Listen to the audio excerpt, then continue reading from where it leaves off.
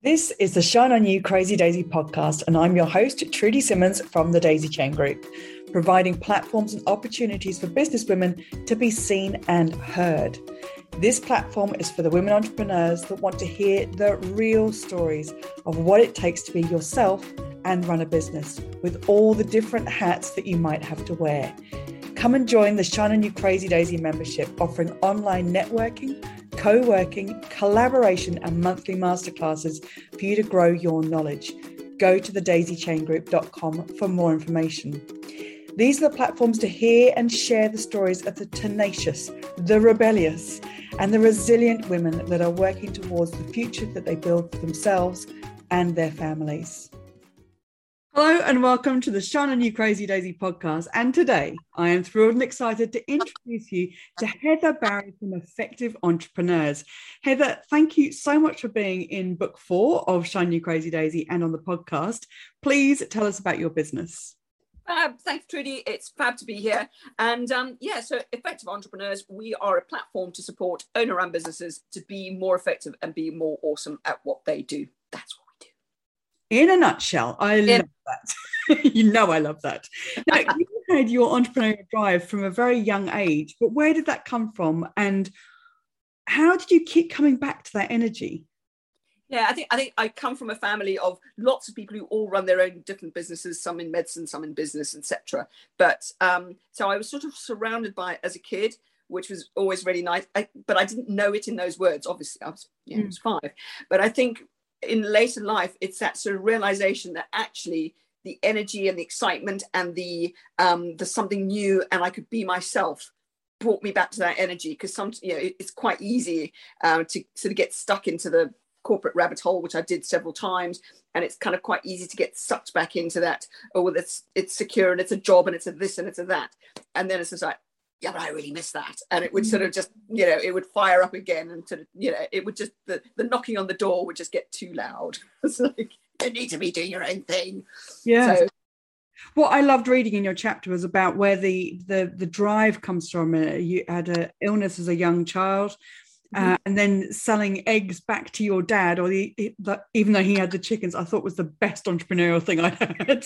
But it always, what came through in your chapter for me was that those things that we're taught as kids, or that we learn as kids, that perseverance, that will, that drive, you had that from then and brought it and kept coming back to it through that time.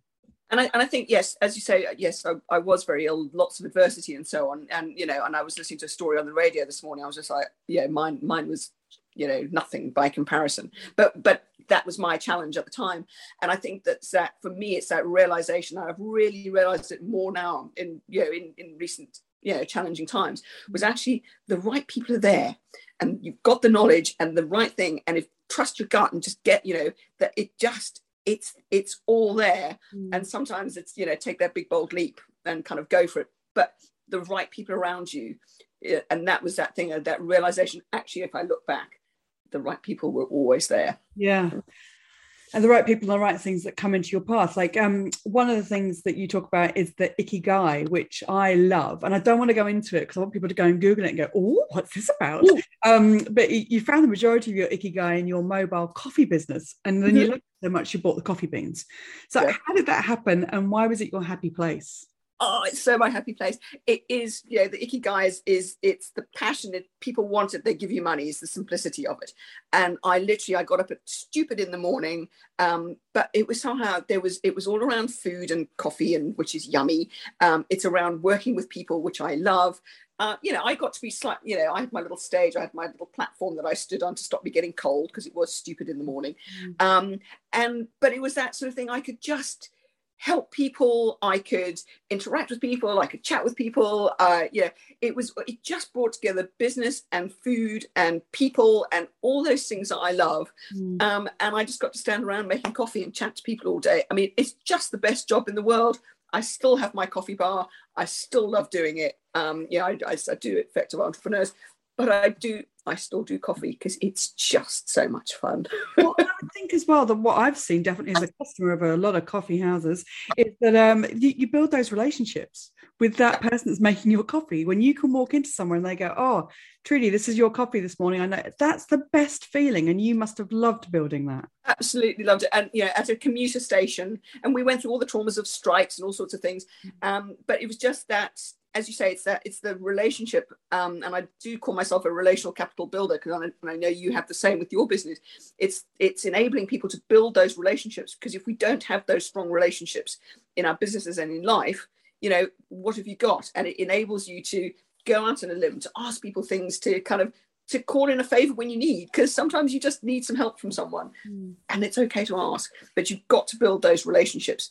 And that was just so embodied in that, is the relationships I had with my customers. It was just brilliant. And in fact, I'm going there this evening. I'm going back to Arundel to go and do an event this evening, just to go and, see friends, because people have become lifelong friends, even though they were customers. That's fine. So then further down the line, obviously COVID changed everything. What are you doing now? What am I doing now? Coffee business went very quiet because I supplied cafes, bars, restaurants and offices. Oops, all closed.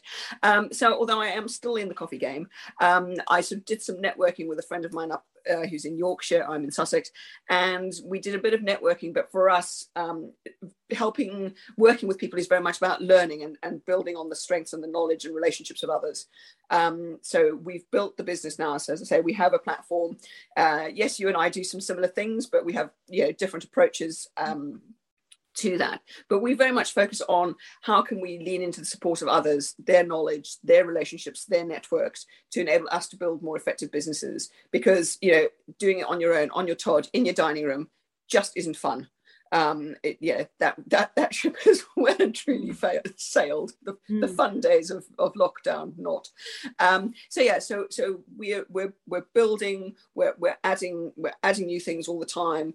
We're doing, for us, collaboration is really important, and just loving how the impact that it has on other people and us as well. And I have a business partner, which is just the best fun. Great to do it with somebody. It has been fascinating, because it's the fourth book in the series of Shiny Crazy Daisy, and so many of the authors have talked about where they get their business from, and that building these relationships, going to networking, is so important. And what I love is, in talking to someone like you, is that we can have the same businesses. It's not about that. It's about everybody having somewhere that they can go and find what networking works for them. Absolutely. Try it all.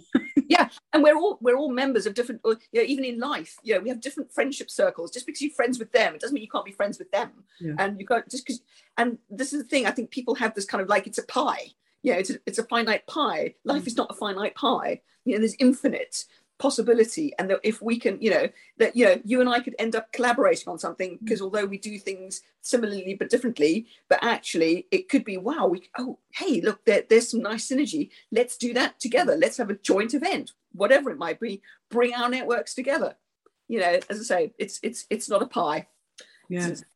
Infinite opportunities. I'm just going with infinite pie. I'm liking that a lot. You ate all the pies. If there was one lesson you'd want every entrepreneur to know, what would it be? Oh, my favorite. It's that slight ikigai thing. It's do what you love what you do. Yeah. And it gets you up. When I used to have to get up at 4:30 in the morning, it was snowing and it was cold and it was blah. I love what I do. Do what you do, love what you do. Yeah, do what you love what you do. That's it.